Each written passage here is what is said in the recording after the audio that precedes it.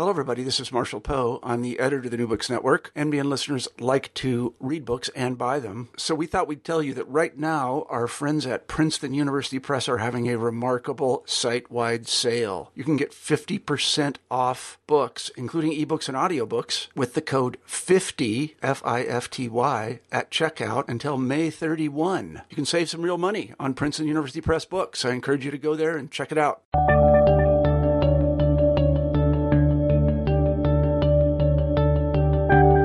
Hello, everybody, and welcome back to New Books in History. I'm Marshall Poe, your host. Each week we pick a new history book that we find particularly interesting, and we interview the author of that book.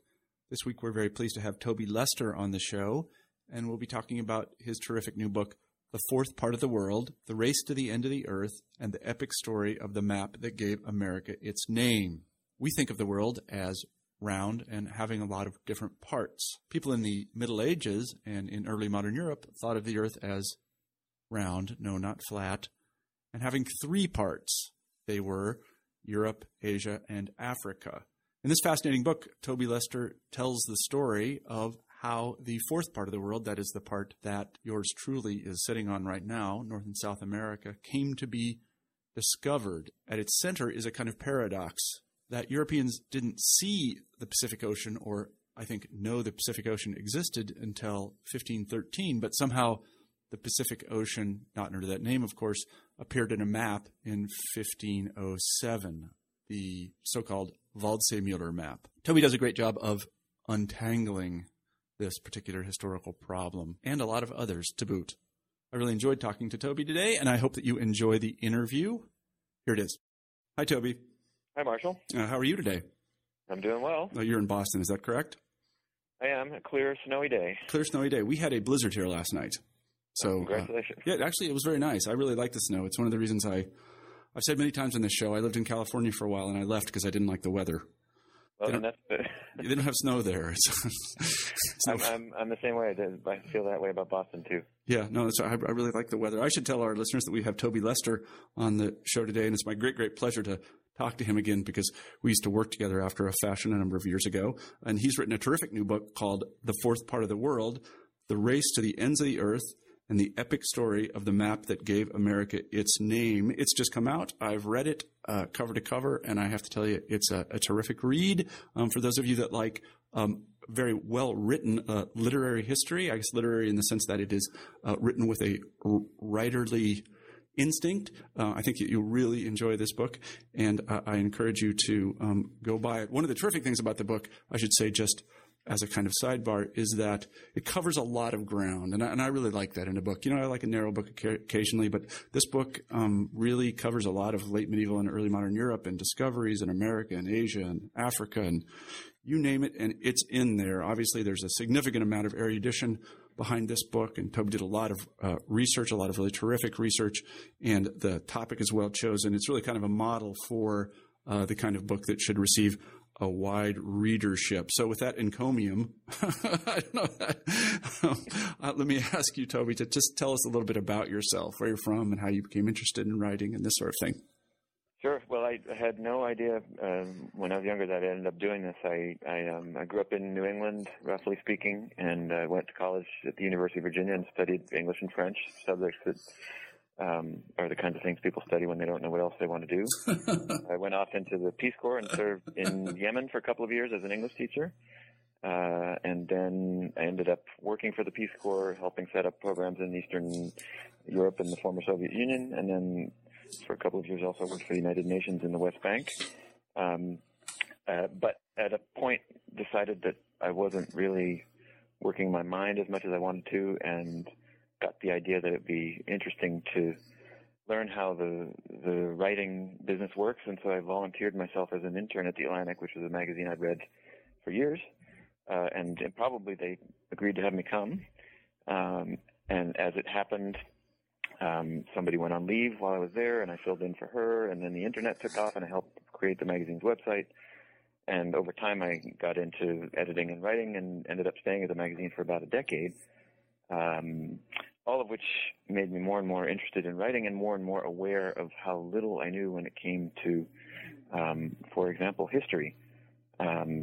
And then in 2005, when the magazine was moved from Boston to Washington, that seemed like a natural point for me to try something new. My wife and I decided we didn't want to move to D.C., and I landed on this subject for a book. Mm-hmm. Mm-hmm. Had you been interested at all in, I guess, again, being an academic, I want to call it the history of cartography, but there's so much more in this book. Had you been interested in late medieval and early modern history before? How did you happen upon this particular topic? Okay, well, I'll tell you how it happened on it first, and then I'll tell you. The short answer to the question is no, I hadn't really had an interest in this before, and I had studied embarrassingly little history throughout my education. So in a way, ever since I've been trying to rectify that just in a sort of self-edification program. But what happened in terms of this book and how I got the idea was that in 2003, while I was at the Atlantic, I got a press release from the Library of Congress announcing that for the kind of staggering sum of $10 million, the library had acquired what it called America's Birth Certificate, literally the map that had given America its name. And that sum itself got my attention. It was the most the library had ever spent on anything, and that's saying something. It was also about $2 million more than had recently been paid at auction for an original copy of the Declaration of Independence. So I'd never heard of the map. I'd never seen the map, and yet here were all these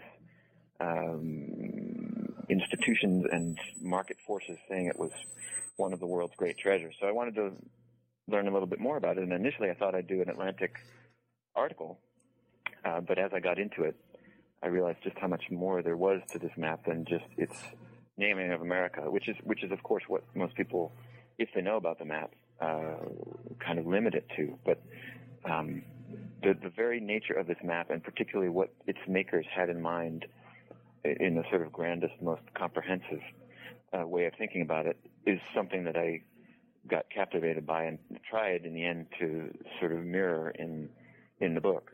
Mm-hmm. Well, I think many people know about the Copernican revolution and can say a little bit about that reoriented our solar system. But I don't think many people really know how a map like the Waldseemüller map, this is the one in question, really changed the way that people viewed the entire world. It's hard for us to wrap our minds around an image of the Earth that hasn't probably been gotten by that globe that was in everybody's grade school classroom. I don't know if you had that globe, but I think everybody had that globe, that tilted one, Yep. Why was that always tilted? I always wondered about that. I don't know. But anyway, that globe. But these people, that is the people of the late Middle Ages, didn't see the Earth like that at all. It was really more like we see the stars today. We don't really know what's out there exactly. Tell us what they thought or saw or drew in, let's say, the 13th century when they thought about the Earth. Well, this is one of the areas of this book that just so captivated me. If you go back far enough, and meaning back into the Middle Ages, you arrive at a point in human history where there wasn't just this single idea of what the world looked like. Today somebody tells you the phrase world map, and immediately you know what they're talking about, and you can conjure up this image of the oceans and the continents, and we're all on the same page. Mm-hmm. But in the Middle Ages and in the centuries prior to the making of the Waldseemüller map in the beginning of the 16th century, there was that phrase could mean all sorts of different things, and depending who you were, you could imagine the world in profoundly different ways. You had a tradition of sort of academic/theological world mapping, which in some ways rooted itself in antiquity, and that basically announced that the world had at least the known world had three parts: Europe, Asia, and Africa. And since ancient times, it seems that the general way of depicting that was to put east at the top, not north. And this is another simple fact that people tend to overlook when they think about maps today, is that north isn't the natural top of a map. It's an arbitrary position. And primarily in the Middle Ages, especially in Christian Europe, you see east at the top, but you do also see every direction at the top. Yeah, it's funny. If I could just interrupt for a second. It's funny you mentioned this. I have young children at home, and I know you have 3 daughters. Is that right? That's right. There was a moment in which I noticed that they were learning how to turn the pages of books from left to right, which is completely arbitrary. Right. And that they were taking something which was completely arbitrary. You might as well, you can just as easily, and people in Japan do, turn them from right to left. But to them, this is completely natural, and they will grow up thinking that pages go from left to right, right to left, and globes have north at the top. That's somehow the way the world. That's somehow the way the world works. And on a related note, I've found myself correcting all 3 of my daughters as they've started to draw people. You know, those kind of figures where it's a circle with arms coming out of the head, but all 3 of them, at a certain point, I've noticed them drawing them what I would call upside down. They're looking at it, but the face is upside down, and from their perspective, it doesn't make any difference. And there's no reason you can't see it that way. And that kind of applies to the mapping of the world. There's a convention that has now settled firmly in place, but that just didn't exist in the Middle Ages, except that you do often find east at the top. And when you find there are a lot of good reasons for that. Particularly, again, in this kind of Judeo-Christian Muslim context, the sacred texts talk about the Garden of Eden and God planting Adam and Eve in the east. Just as a fact of life, the sun rises in the east, and so that's where time and history seem to begin. And then, at least in terms of history, the way that Europeans told it, you have the sort of the rise of the ancient civilizations in the east, and then history kind of gradually marches westward and reaches the Greeks and the Romans, and then there's this kind of corrective force that goes on in Jerusalem, and then again from the Western European perspective, Christianity moves into Europe, and eventually, at about the time I start my book, Christianity has bumped up against the Atlantic Ocean in Western Europe, and that's why I started the book there, because after that point, as Christianity solidifies and becomes more and more globally minded, you get Europeans starting to explore the East again. And if I could just stop you for a second, there's one thing that I thought was fascinating, and I can't believe it never occurred to me. You talk a little bit about the etymologies and broader meanings of the words Occidental and Oriental. Maybe you should say a few words about that, because it really is fascinating. In Latin, the word Orient is derived from the word meaning to rise, and Occident is derived from the word meaning to fall. And that of course refers to the rise and fall of the sun, but it also in the Christian context sort of refers to the rising and dying of Christ on earth. But the phrase that survives today of orienting yourself, of course, means you're trying to figure out where east is, and that's what you see codified on these medieval maps is east at the top. Once you figure out where east is and you put it at the top and make it central, then you can orient yourself. Yeah, this is that really made. I had one of those moments where, as they say, the scales fell away from my eyes when I read that really wonderful passage about that. To orient yourself means to find the east, and that is a really sort of late medieval view of things, to find the east. So, and then Jerusalem is at the center of these maps. Well, in the very strictly Christian late medieval sort of symbolic world maps, yes, and it almost looks like if these maps, if you imagine a sort of exactly circular map with Asia sort of occupying the top semicircle and then Europe and Africa underneath, there's a kind of almost bullseye at the dead center, which is a kind of target for spiritual contemplation, but it's also symbolizing that this is really where there's a kind of almost umbilical connection to God. And in fact, a lot of medieval theologians used the Greek term omphalos for that point on the earth, and that actually literally means the navel. Navel of the world, yeah.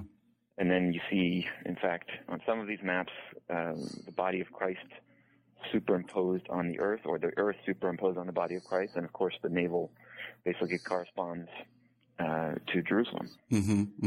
Now, you mentioned a couple of people who I actually have done some research on myself in a very distant relation who did travel to the East in search of something, or at least maybe they did. We don't really know. One of them is famous and one of them is not. The famous one is Marco Polo.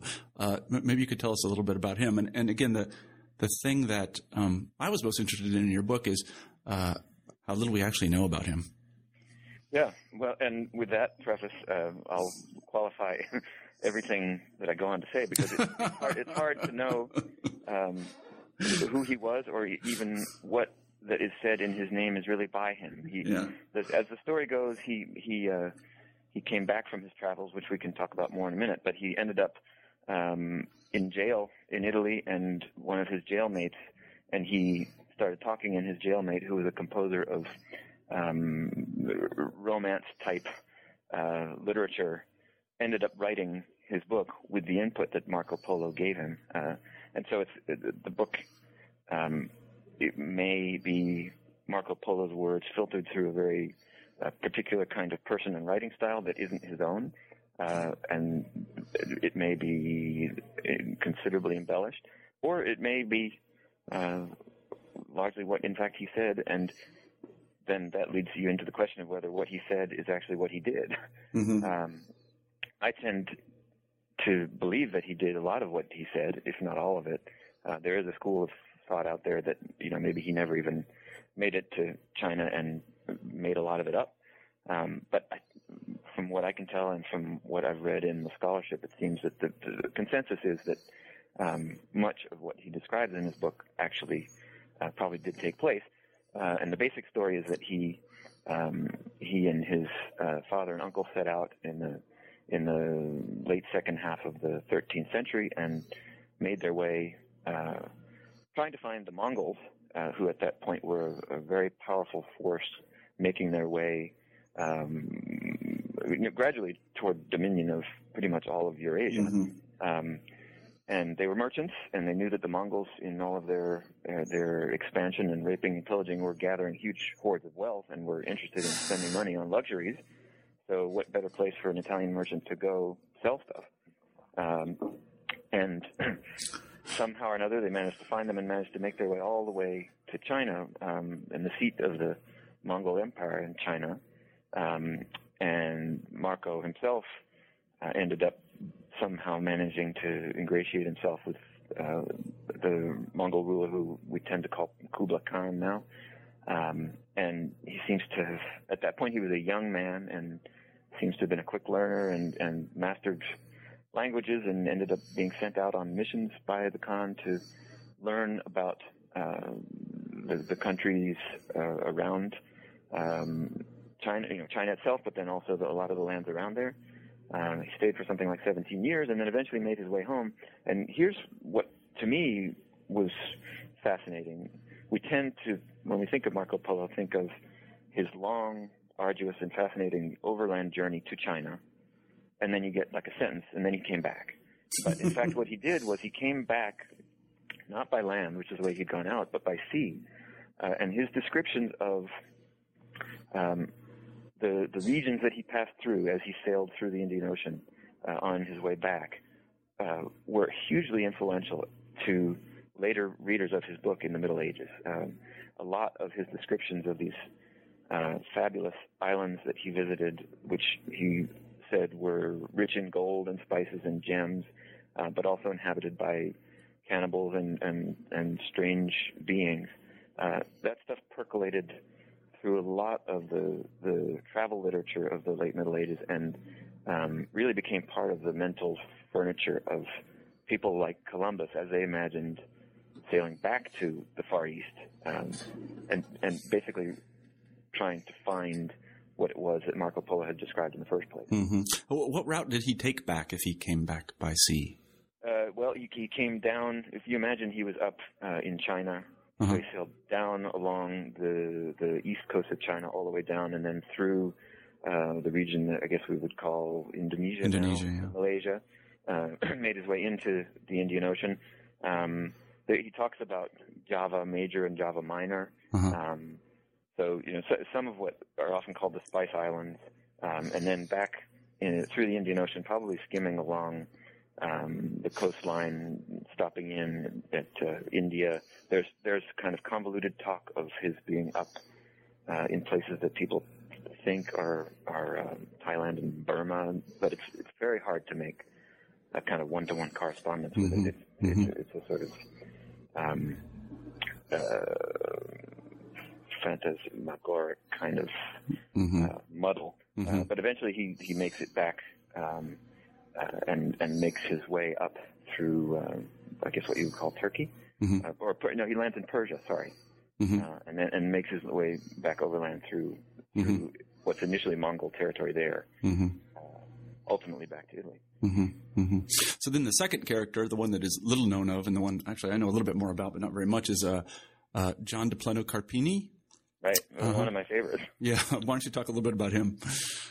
Sure. He was a Franciscan monk, again in the 13th century, but he precedes Marco Polo, and he originally was one of the companions of Saint Francis, so in on the ground, he. So the background to this story is that in the early decades of the 1200s, the Mongols, from the European perspective, just sort of swept in out of nowhere and managed to totally overwhelm everybody they came into contact with. They were mobile, they were organized, they had horses and tactics, military tactics that completely outclassed Europeans, and Europeans just sort of fell. City after city, province after province, and there seemed to be no stopping them. And Europeans began to wonder whether these were sort of biblical, monstrous kinds of races of people who were being unleashed on the world to begin the end times. And if not that, then there was somebody who had to be contended with, not just on a military level, because that didn't seem to be working, but on a sort of religious and diplomatic level. And the Pope at the time convened a council, and one of the top items on the agenda was how to deal with the Mongols. And one of the ways that they decided they would deal with them was to send out some missionaries to try to find them and try to talk to them, try to learn about them, and ultimately to try to convince them to stop. And so Friar John was one of these initial emissaries, and managed to. And you have to imagine him as a kind of almost as a Friar Tuck character. He was not a young man, and by accounts that survive, he was either portly or worse, and not the kind of guy you would want to send out on a grueling mission that would take you up into parts of what we would call Russia now in the winter, and then that would take you across the steppe and into Central Asia on horseback in the company of just a few others and a Mongol escort. What he managed to do in the end was to cross thousands of miles of Eastern Europe, Russia, and then enter Central Asia and arrive at the headquarters of the Mongols up in what was called Karakorum in the Central Asian steppe. A journey that was thousands of miles that really hadn't been made except in the reverse direction by Mongols who could sweep through on their horses and were accustomed to living on the land. And living on the land literally meaning by often destroying the peoples who were there and just sucking the life out of their villages.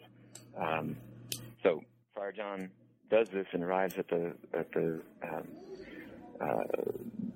Mongol areas and then comes back with all sorts of reports of what he'd found there and gives that information to Europeans, and it's sobering information. It's not really what people had expected to hear. He had gone with letters from the Pope. He had hoped to present them to the Mongol Khan and have the Mongol Khan see the wrongness of his ways and almost submit to the authority of the Pope.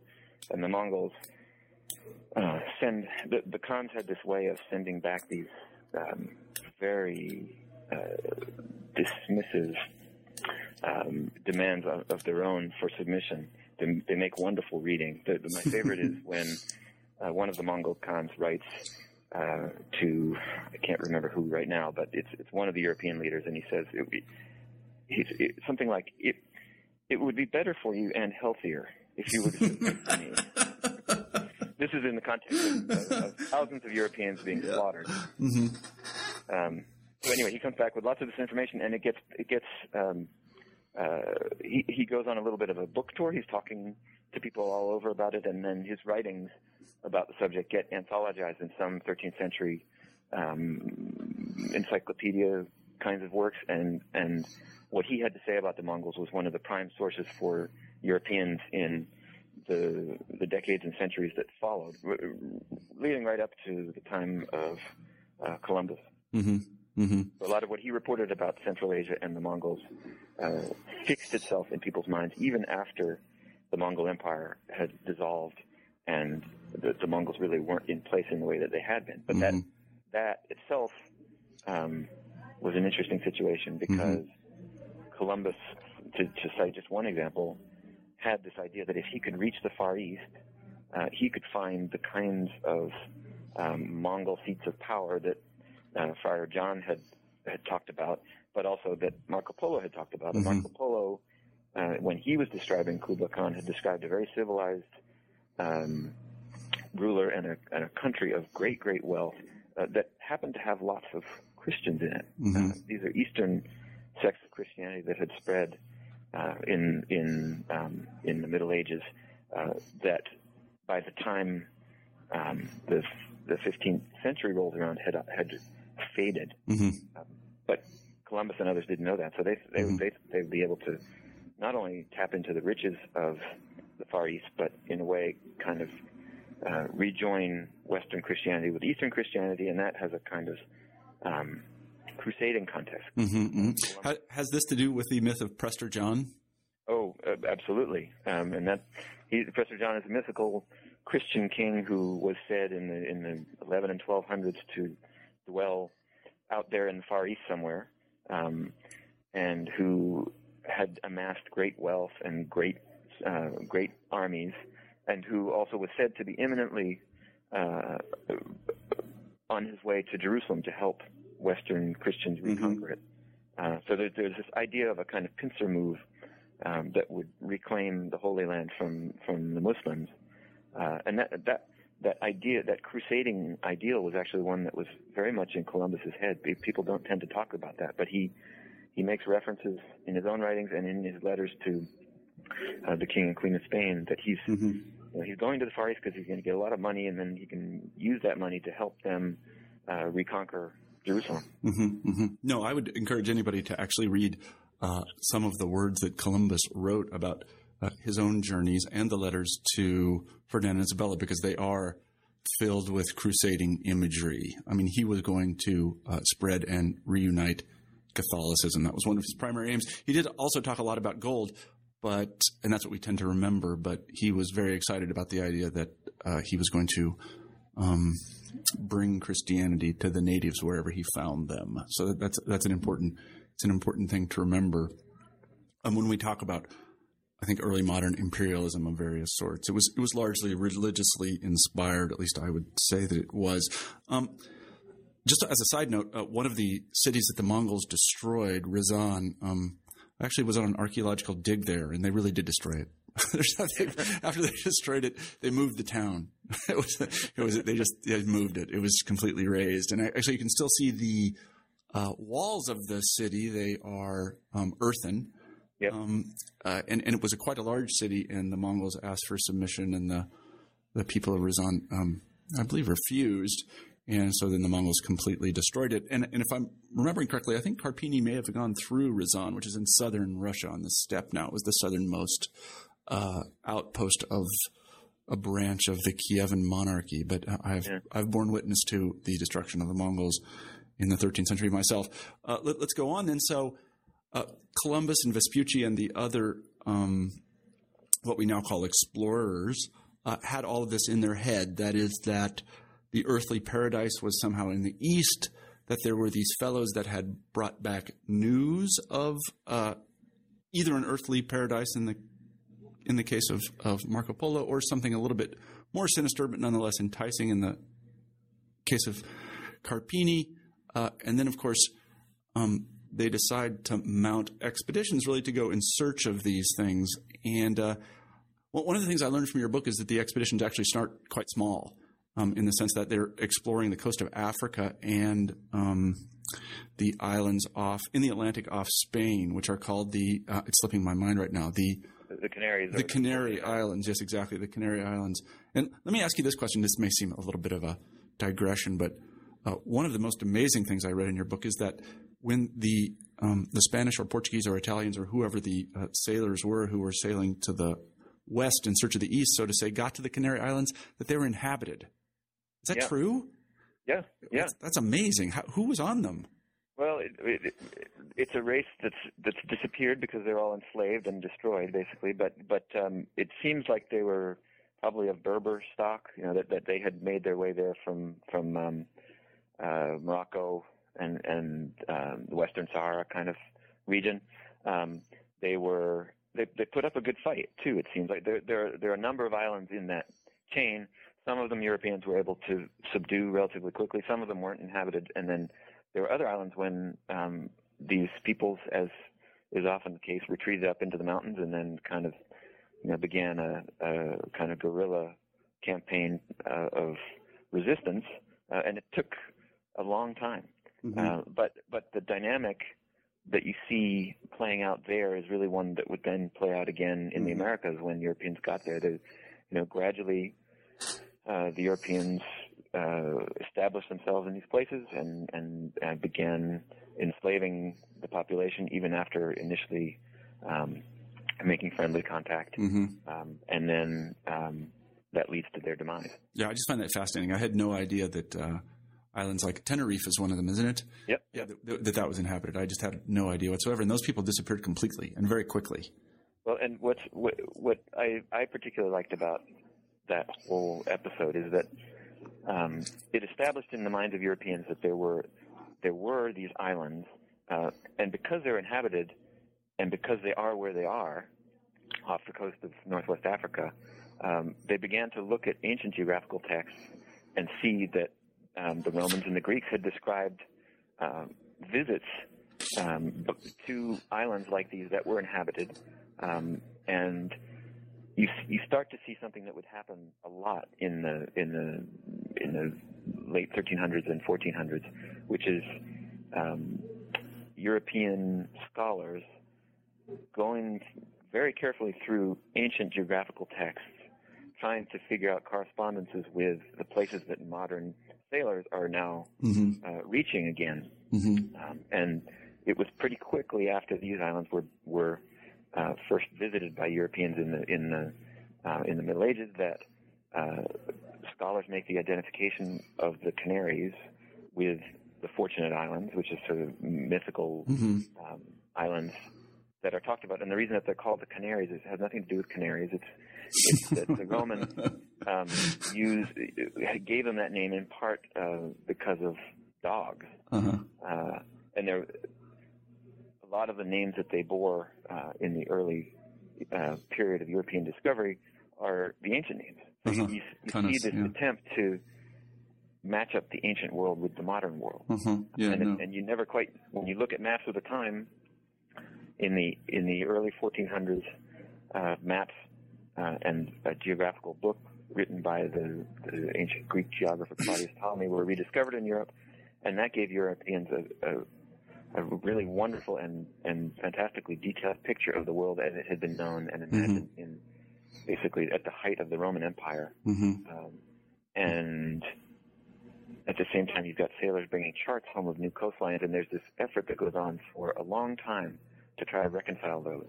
And when Marco Polo wrote his book, he's describing regions of the world that appear on Ptolemy's map in part, and you get Italians in particular trying to reconstruct where he might have gone as well. Yeah, this is one of the places where humanism, and I really like your definition of humanism, which actually cuts right to the quick, and that is it's about the reception of classical texts more than anything else, really misled them in various ways, because the Romans and the Greeks, whom they so much admired, for all of their various skill, were really not very good cartographers, as far as I can tell. And they had a tendency to make things up. So when attempting to match what they found in places like Ptolemy to what these workaday Portuguese sailors were finding on the coast of Africa and in the Canary Islands, they were often led astray pretty severely. I wanted to ask you this, though. One of the things they had to have recognized, or maybe they didn't, I don't know, when they got to the Canaries and found people, is that they weren't Asians. Or did they have a picture of what Asians were like? Yeah, well, but they also weren't black. Yeah. And I mean, that was what struck them more about the Canaries, was because they were in the vicinity of Africa, and yet these people, they were a little hard to assimilate into the categories that Europeans had begun to develop. And this idea, there were theories out there that the closer you got to the equator, the darker your skin would be, and then related to that were sort of innate traits that made you more or less susceptible to certain ways of being.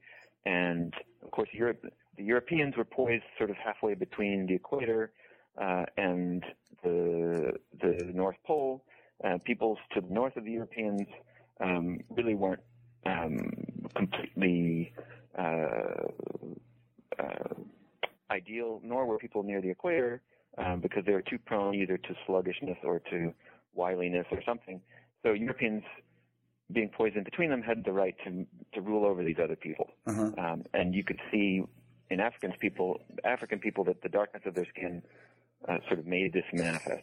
But then when they got to the Canaries and saw lighter-skinned peoples, it was kind of flummoxing to them. So how did they attempt to assimilate these people in the Canary Islands? What did they say about them? Did they say, "Oh, we've discovered Asia"? Or well, there aren't a whole lot of records of what these encounters were like, but the main one that survives from the early encounters is one that seems to have originally been a letter from merchants, Italian merchants based in the Iberian Peninsula, who wrote back to Florence describing one of these voyages and describing some of the captives. But of course, when they arrived, they immediately took people captives and brought them back. And the way that they describe them comes through the mouth of Boccaccio, and Boccaccio leans on the fact that these people seem to be more nimble and more mentally agile than you would expect. And that corresponds maybe with the fact that these are the Fortunate Isles of legend, which means that it's not so much part of Africa as something else, something mythical. And these people are living in a state of, pre-lapsarian innocence. Yes, right. Mm-hmm. Yeah, no. Before we proceed, we have to clear one thing up that constantly creeps into discussions, a little bit like a burr in your sock, about Columbus's voyages and Vespucci's voyages, and that is the notion that somehow somebody who knew what they were talking about thought the Earth was flat. Right. Let's dispel that right now.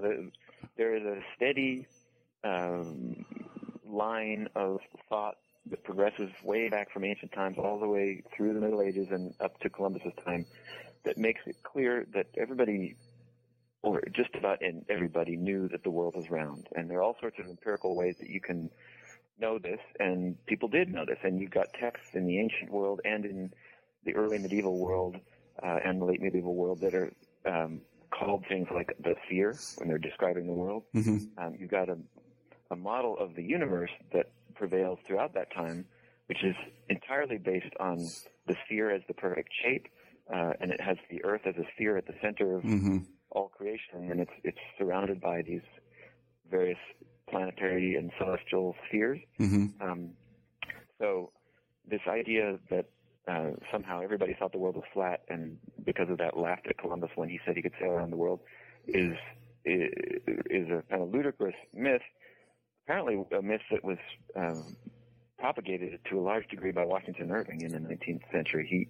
He wrote a biography of Columbus and really played that up in a way that has had a powerful afterlife. Yeah, this one won't die. It's too good. It's like, in the magazine world, too good to fact check. We just, right, exactly. Yeah, it's too rich, but it's just false. Well, and what's fun about that though is in the Washington Irving version of the Columbus story, Columbus has this visionary idea, sees the truth about the world as round that he can, for the first time, prove to everybody, and he gets laughed out of the court in Portugal and Spain because everybody there is so ignorant that they think the world is flat. Well, in fact, what was happening was that the advisors to the courts were actually fairly sophisticated cosmographers, you would call them, mm-hmm. And they had a reasonably good idea about not only the shape of the Earth but the size, and they could tell that what Columbus was proposing to do, namely sail from the west coast of Europe across the ocean to the east coast of China, really was impossible for a boat and a crew at that time in history. And if you were to just make the Americas disappear and imagine that somebody mm-hmm. was actually going to try to sail from, let's say, Spain all the way to China, mm-hmm. It just wouldn't have happened. It was a supreme accident of history that Columbus happened to bump into the Americas, because at the time he did, his voyage was starting to not go so well. Yeah. The sailors were getting very, very worried. They'd been out of sight of land for something like 30 odd days, and everybody was getting quite mutinous because they were worried that the winds had been pushing them so far that way that they were never going to make their way back. Yeah. So, had the Americans not been there, they probably would have been mutiny and then death on the high seas, and the whole episode would have been forgotten. Right. This is why these islands that we mentioned earlier are so important, because the Portuguese and the Spanish and Italians knew roughly how large the Earth was in terms of circumference, and they also knew that no ship could travel from Portugal to where they generally thought China started, that it was simply too far. It was like us going to Mars. We can't get out there. Right. So there had to be something. If they were going to make it, there had to be some way station, and that's why these islands, I guess, were so enticing to them, because they would be the way station. So they were discovering that these various islands changed, the Canaries, but then also other chains, including the Azores, which are mm-hmm. pretty far out there. Yeah. They were successively finding these islands out there, and it almost seemed like they could island hop. Yeah. And in addition to these real islands that they began to establish a presence on, there were mythical islands that had been part of European and Islamic lore for a mm-hmm. long time that seemed to lie out farther, but that if you were able to rediscover the mythical Fortunate Isles, which they identified with the Canaries, then there was every reason to believe that you could rediscover other mythical islands that were also out there. Mm-hmm.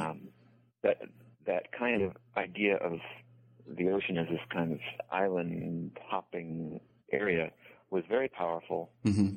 And in fact, when word of Columbus's arrival in the New World first trickles back to Europe, remember at that point he'd only found islands in the Caribbean, not the mainland. Mm-hmm. Some of the earliest accounts of what he'd found say that Columbus seems to have found some new Canary Islands. Mm-hmm.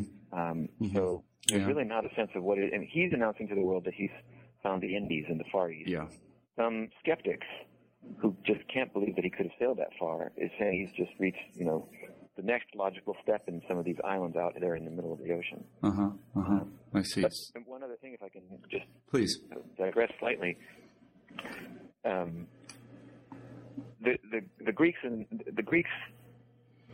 actually were very good cartographers, given what information they were working with, mm-hmm. And Ptolemy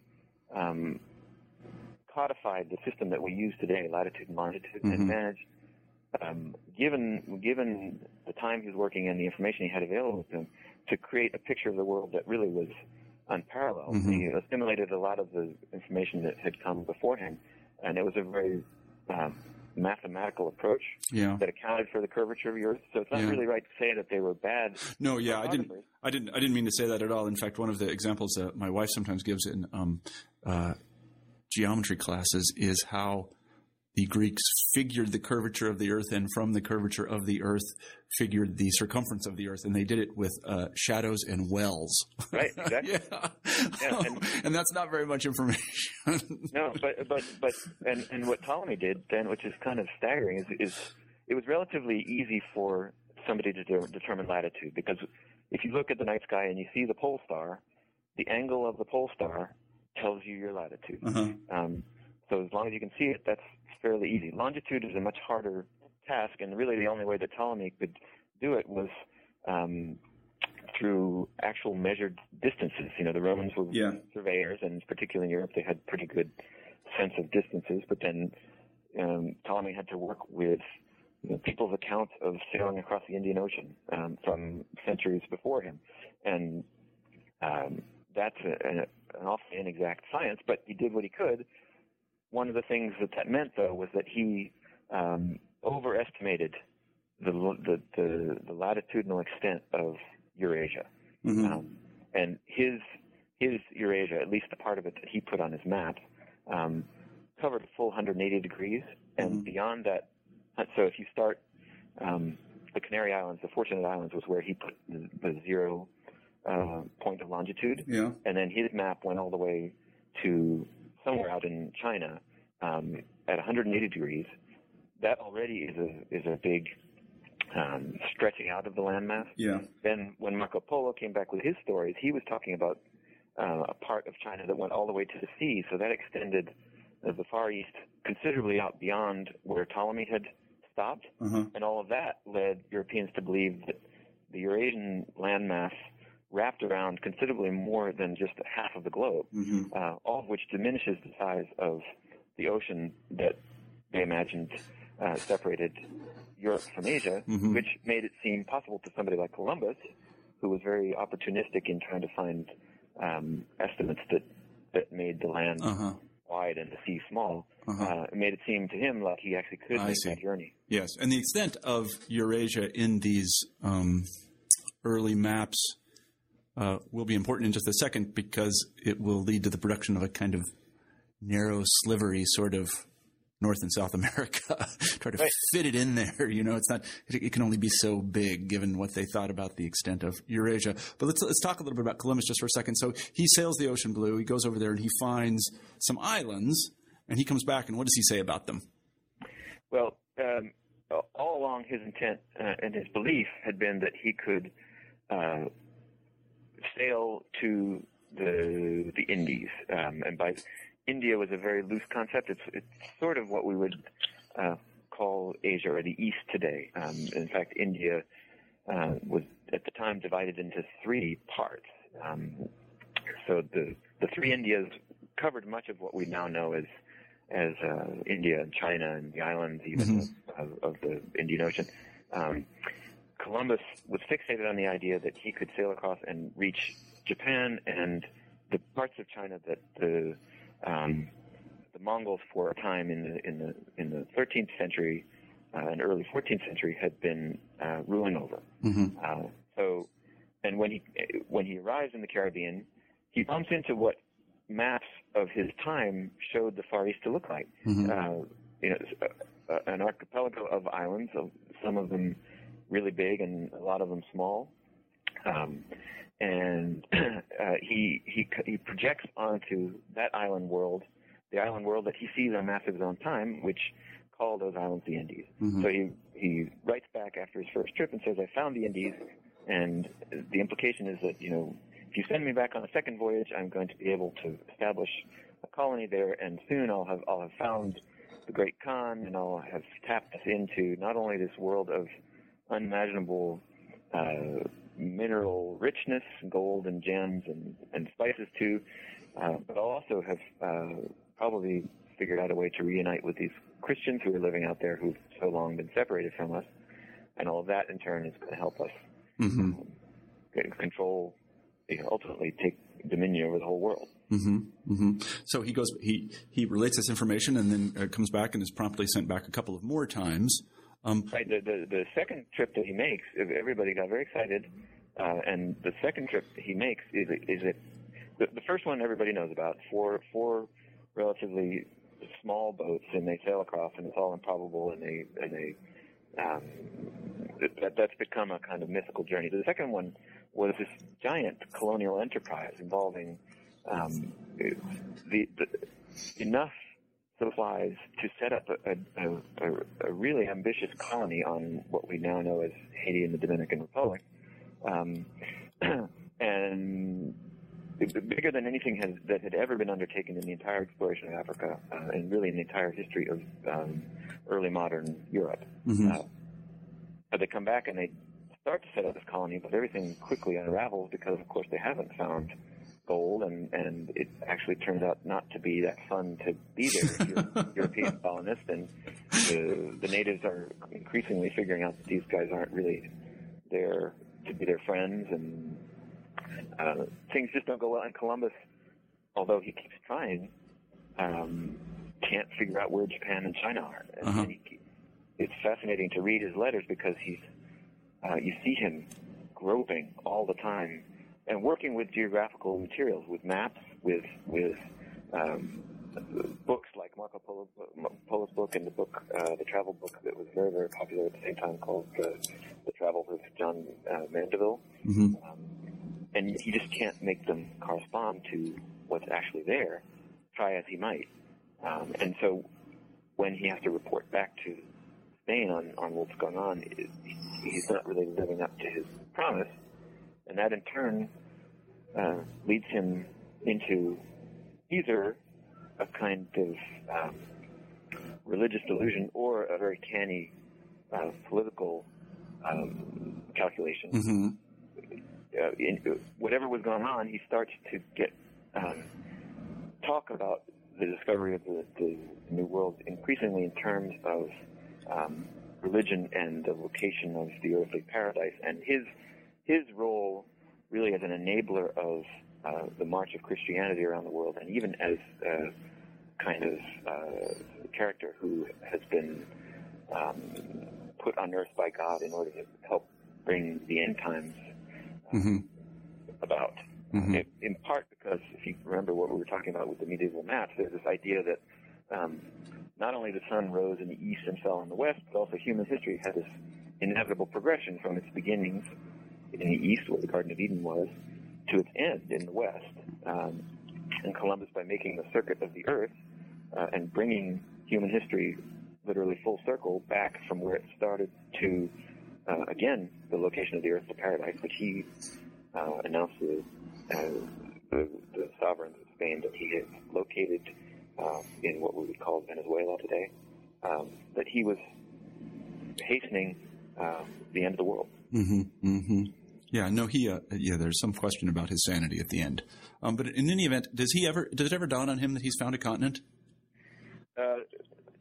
There's a little bit of debate about that, but I think it's safe to say no. I mean, he right until the end, he's talking about these places as some still to be determined part of Asia, and he clearly is increasingly desperately trying to connect what he's finding in real life with what he can see on maps of the time as Asia. He's a lot of, with some regularity, he talks about place names that are on Ptolemy's maps and says, I think I found it. He's also using some of the names that you see for Japan and Mongol-occupied territories described by Marco Polo, and he keeps on. Japan, in particular, keeps moving. He thinks it's Haiti. He thinks it's Cuba. He never, and then he also goes back into the Bible and studies biblical geography and starts identifying the island that he called Hispaniola, which is Haiti and the Dominican Republic, with some of the biblical islands that were supposed to have been the sources of gold that King Solomon was able to use to build the temple in Jerusalem, which of course is the basic idea that Columbus had in mind for himself. He was going to be sailing to rich islands and bringing back gold and helping rebuild Jerusalem. Mm-hmm, mm-hmm. It gets very fascinating and strange. Yeah, no, I mean, one of the constant themes of this show is that what most people think they know, they don't really know. And I think that can be said about Columbus in spades, is that there's a lot of mythology about Columbus. And I'm reminded of something a professor of mine used to say. and it was about Ivan the Terrible. He said, the list of absolutely certain facts about Ivan the Terrible could all be put on one page. The rest of it, we're not really sure. So let's go on to Amerigo Vespucci, because he's very important to the Waldseemüller discovery of the fourth part of the world, or naming of the fourth part of the world. Why don't you tell us a little bit about him? Sure. He was a merchant from Florence, and by all accounts, not a particularly distinguished merchant, and he drifted over to the Iberian Peninsula in the late 1400s, as a lot of Italians did, because that's where a lot of the explorers of Africa and then the New World were setting out from, and were bringing back wealth from. So it was a kind of sort of opportunistic move, but he was doing it. In fact, when he arrived, not long after he arrived, he helped outfit Columbus's second voyage, that big colonial enterprise. So he was initially not the guy who was grandly sailing across the seas, but it was the one responsible for making sure that Columbus's ships would have enough wine on them, that kind of thing. But evidently he got the bug, and he made a series of his own voyages across the Atlantic at the end of the 1400s and beginning of the 1500s. It's hard to know in what capacity he made those trips. It could be that he just tagged along as a kind of merchant scout. In the letters of his that survive, he, or whoever it is who's writing in his name, make him out to be a much more important presence, kind of directing the course of these explorations and almost single-handedly navigating through difficult waters and ensuring that these voyages actually succeed. At any rate, he basically followed in Columbus's wake, initially made his way to the northern part of South America, but then on one famous voyage, sailed thousands and thousands of miles south along the coast of the New World, which is something Columbus never did. He restricted himself to the Caribbean. And it's really that voyage south, when Vespucci wrote home about it, that made the biggest impression in Europe about these New World discoveries. If you think about it, Columbus had announced that he'd found a new route across the ocean to an old familiar place in the Far East, which Europeans had known about for a long time. And since they knew the world was round, it made perfect sense that if you went west long enough, you'd get to the east. Vespucci, on the other hand, by sailing so far south and finding land, and inhabited land for that matter, thousands of miles below the equator, he literally sailed off maps of the time. He was in a part of the world that hadn't been mapped, and that where most European geographers assumed that there wasn't and couldn't be land. So when he wrote back saying that he'd found this, it made him actually more of a celebrity discoverer than Columbus. But repeatedly in his letters, he talks about exploring an endless Asian land, and he, in the course of his explorations, is looking for a way to get around this strange new land and into the Indian Ocean. He still is looking at maps of the time and thinking he's on the verge of being in the Indian Ocean. So it's often the case that people think Vespucci was the one who made this intellectual leap and identified these newly discovered shores as the New World, but that's not the case. The confusion comes because one of Vespucci's letters was it made its way into the hands of printers in Florence who published it under the title New World, and that letter became widely printed and reprinted around Europe. But that phrase New World is one that didn't mean at the time what we think it means. Europeans were describing a number of parts of the world that they had never visited before as a new world. The parts of southern Africa that the Portuguese were exploring, you see accounts describing those as a new world. Earlier accounts, some of the missionaries going out to the Far East described the East as a new world. So I think it's wrong to assume that Vespucci made this conceptual leap, and that when he told Europe about it, everybody smacked their foreheads and fell down on the ground. That's a nice image, though, isn't it? Yeah. So one of these, if I'm not incorrect, one of these letters by Vespucci that was published, and there was a flourishing trade in publishing this sorts of things, this sort of travel literature. I've studied it myself. One of them makes it to Martin Waldseemüller. Is that correct? That's more than one actually. Okay.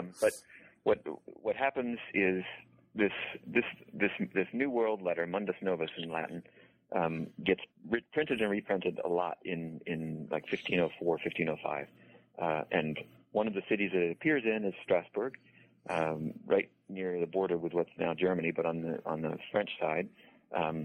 And in Strasbourg is a young poet and scholar named Matthias Ringmann, who publishes his own version of it, and who then, not long after, starts working with Martin Waldseemüller, who is a map maker, in a little town outside of Strasbourg called Saint-Dié up in the Vosges Mountains.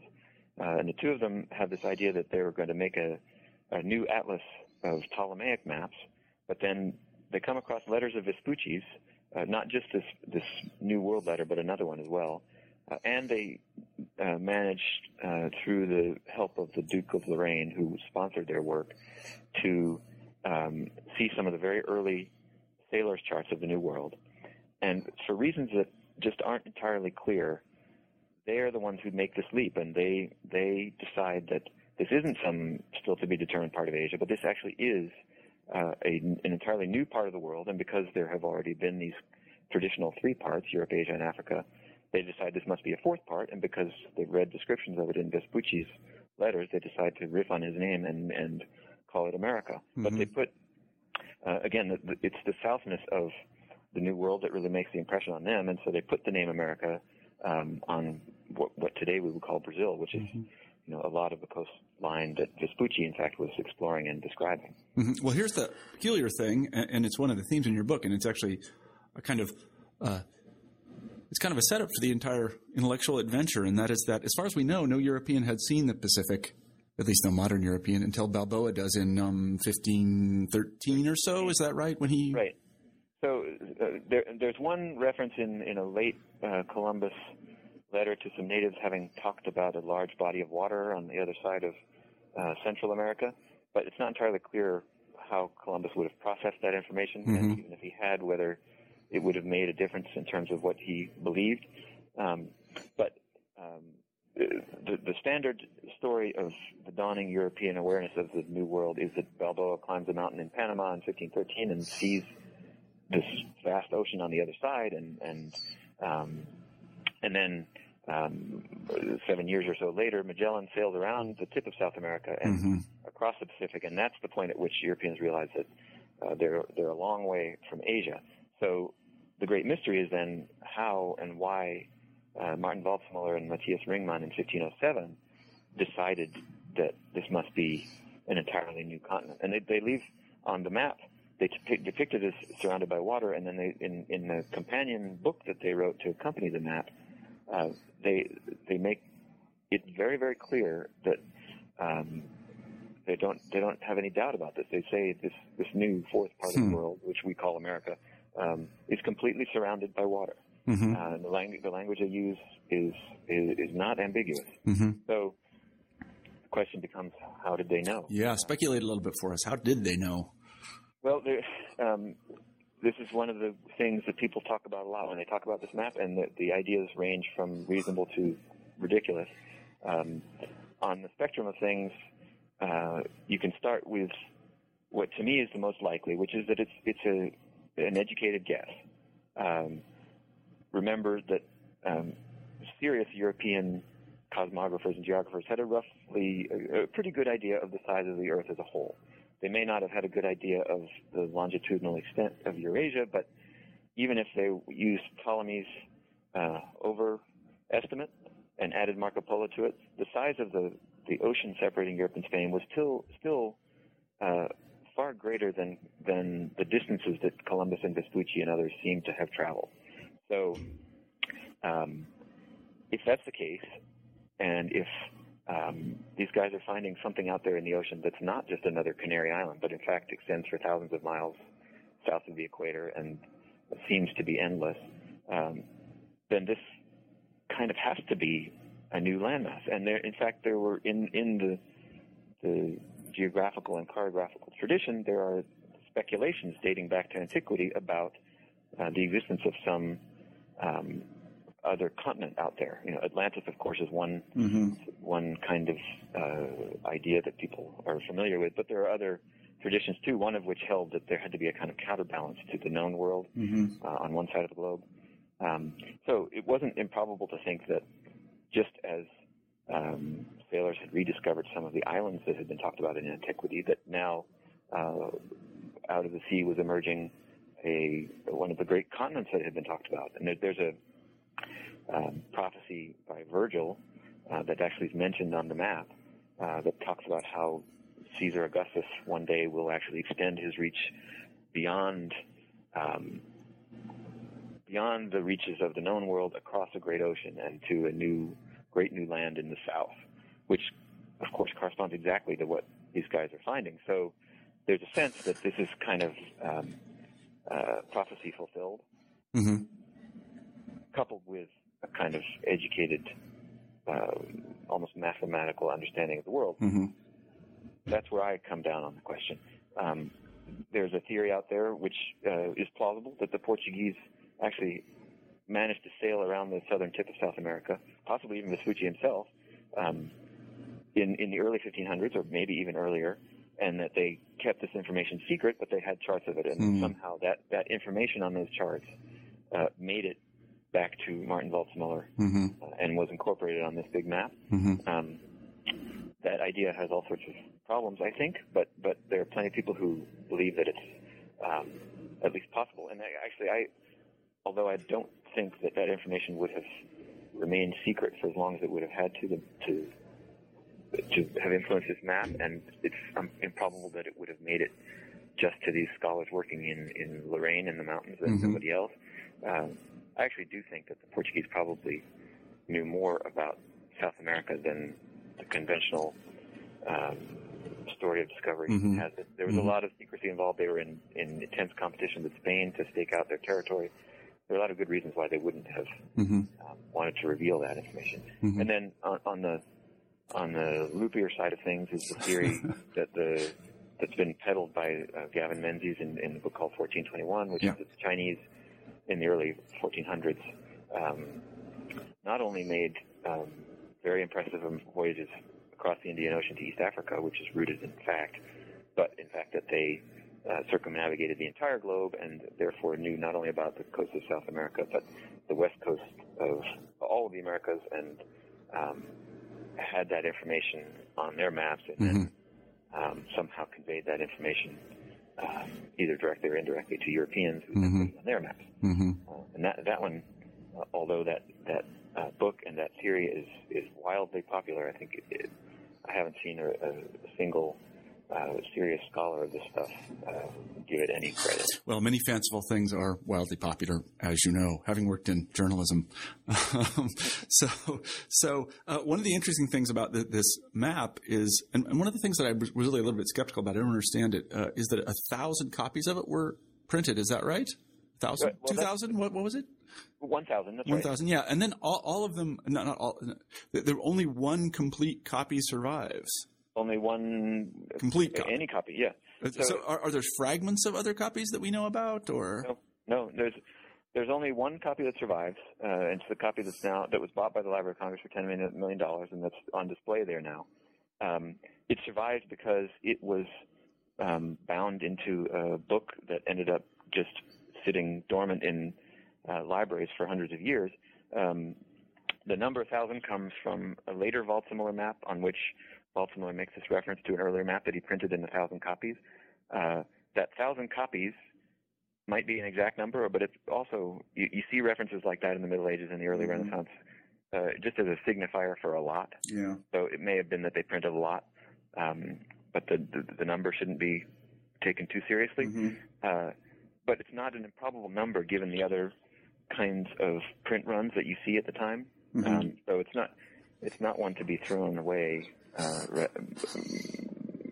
without any thought. No, that's right. This is what bibliographers, I think, call ghosts, and actually people in medieval and early modern studies will know what that means. And these are items which we have reference to. We know that they existed, but we haven't found any extant copies of. And this one sounds like just the greatest ghost of all time. It really was great. I mean, so what happened was this map is actually, it's a giant map. It's about 8 feet by 4.5 feet, and it consists of 12 separate sheets that each would have been printed on a separate wood block, and then you could assemble it to make a big map. And there are references from the time that talk about how you assemble these things. And the way you do it is you take a big linen sheet and you slather the back of your map with glue, and then you tack the map onto the sheet, and then you hang it up. All of which makes sense, but you come to think of preserving a map, it's about the worst thing you could do, especially in a time when maps are going to go, particularly maps of the New World, are going to go out of date very quickly. So, to me, the disappearance of 1,000 copies of this map actually is something very reasonable. No, I mean, I guess you're right, because many people don't know this, but being from Kansas, I can tell you that glue is made from grain products often, and bugs like to eat grain products. Yep. And they will just eat it all up. No question about it. In fact, and if you had these in rooms in Europe in the early Renaissance too, most of these places were full of soot from fireplaces, and there were vermin, and on and on and on. I mean, it's actually amazing that one survived, and the reason it survived was because it wasn't assembled that way. It was bound in a book, and a closed book, it turns out, is one of the absolute best ways of preserving a document. That's right. A closed book that is bound and not glued, I should say. Right. And these books were certainly bound in between boards. Yeah. So, and that is a heck of a good way to do it. Although you can still get wormholes in some of these things, but not, glue will just absolutely be eaten up by bugs. There's no question about it. You let it sit out, and you'll get larvae in it, and they'll eat it. So, you've convinced me. I think. When as far as the ghost story goes, what happened was that the map, by the middle of the 16th century, it just disappears. No, you have catalogs of maps, and people have just forgotten about it. They know who Martin Waldseemüller was, but they never mentioned his name in connection with this big map. But in the 19th century, especially when there was this resurgence of interest in the discovery of the New World, in part because of the build-up to the 400th anniversary, 1892, of Columbus's discovery, you get people combing through the archives, rediscovering the little book that accompanied the map, that talks about the map, and then people discovering copies of the map. And these dates are sort of, they know that the book was printed in 1507. They notice that there's the first map that mentions America initially was thought to be in 1520, and then there are these copies that are unearthed that go back to the 15 teens. And then even one a little bit earlier than that, and some of those copies are sketches that are made by university students or professors, and in some cases they talk about the map, the original map that was made by the geographer from Saint-Dié. So it becomes, in the late 19th century, a kind of obsessive search for the Holy Grail of cartography to find this map, but people just can't do it. They look everywhere. And then, as is almost always the case, it happens by accident. In 1901, there's a Jesuit priest named Father Joseph Fisher, who was an expert on the cartography of the New World, goes to a minor castle in southern Germany to look into a different subject. And then after he's finished with that, he just combs through the holdings at the library and happens on this bound folio that nobody seems to know a whole lot about, opens it up, and realizes pretty quickly that he has found this almost mythical lost Waldseemüller map. And he didn't have to take it to the Antique Roadshow to figure out what it was. Nope. He knew just exactly what he had. Well, he had a mentor back in Germany who he then went to consult with, and the two of them published a book making these very grand claims about the map. And I think that's where the idea that it's America's birth certificate came from. I think they were the first to use that. Right. Boy, would I like to be that guy. Isn't it just a fantastic story? I mean, imagine coming upon something. Apparently he dined off that for years. Yeah, and what's very, very interesting is that he's been fingered, I think pretty plausibly, as the author/forger of the Vinland map, which is the map that Yale University owns, that purports to be a map of the New World that dates back, I think, to the 1440s, which is well before the Columbian discoveries, but which appears by most accounts to be a forgery. Yeah, no, that's a good topic. That's a good topic too. Not to suggest anything. So anyway, Toby, we've taken up a huge amount of your time, and we've gone over time, as I knew we would. And I should tell our listeners we've been talking to Toby Lester today about his terrific new book, The Fourth Part of the World. Toby, let me ask you our traditional final question here to close out the interview on New Books in History, and that is, what book are you working on now, or what is your next project? Well, I'm as it happens, this is week number 1 of working on my next one. I'm going to be doing another one for the same publisher, Free Press, and it's going to be something that grew tangentially out of this one. I don't know if you remember, but at a certain point in the first book, I talked a little bit about Leonardo da Vinci and his Vitruvian Man in the context of cartography, because that image has a kind of cartographical dimension that corresponds a lot to medieval maps of the world and maps of the microcosm, macrocosm. I got very interested in Vitruvian Man as I was doing this, but I realized I couldn't really shoehorn a whole lot of that into a book about the Waldseemüller map. So I've decided I'm going to try to do a sort of unpacking of the Vitruvian Man image in the same way that I tried to unpack the Waldseemüller map. That's great. There's a lot to it that people tend not to know about. In fact, there's almost everything to it that I don't know about. So you have to promise me when the book is done that you'll come back on the show and we can talk about it again. Okay? I mean, we'll talk about the new book just like we talked about this one. I'd love to do it. Okay, well, that would be great. Again, Toby, thanks very much for being on the show. I really appreciated having you, and it's a good to touch base with you again. Well, thanks for having me on. I really appreciate it. All right. Take care now. Bye-bye. You too. You've been listening to an interview with Toby Lester about his new book, The Fourth Part of the World, The Race to the Ends of the Earth, and the Epic Story of the Map That Gave America Its Name. I'm Marshall Poe, the host of New Books in History. I hope you have a great week.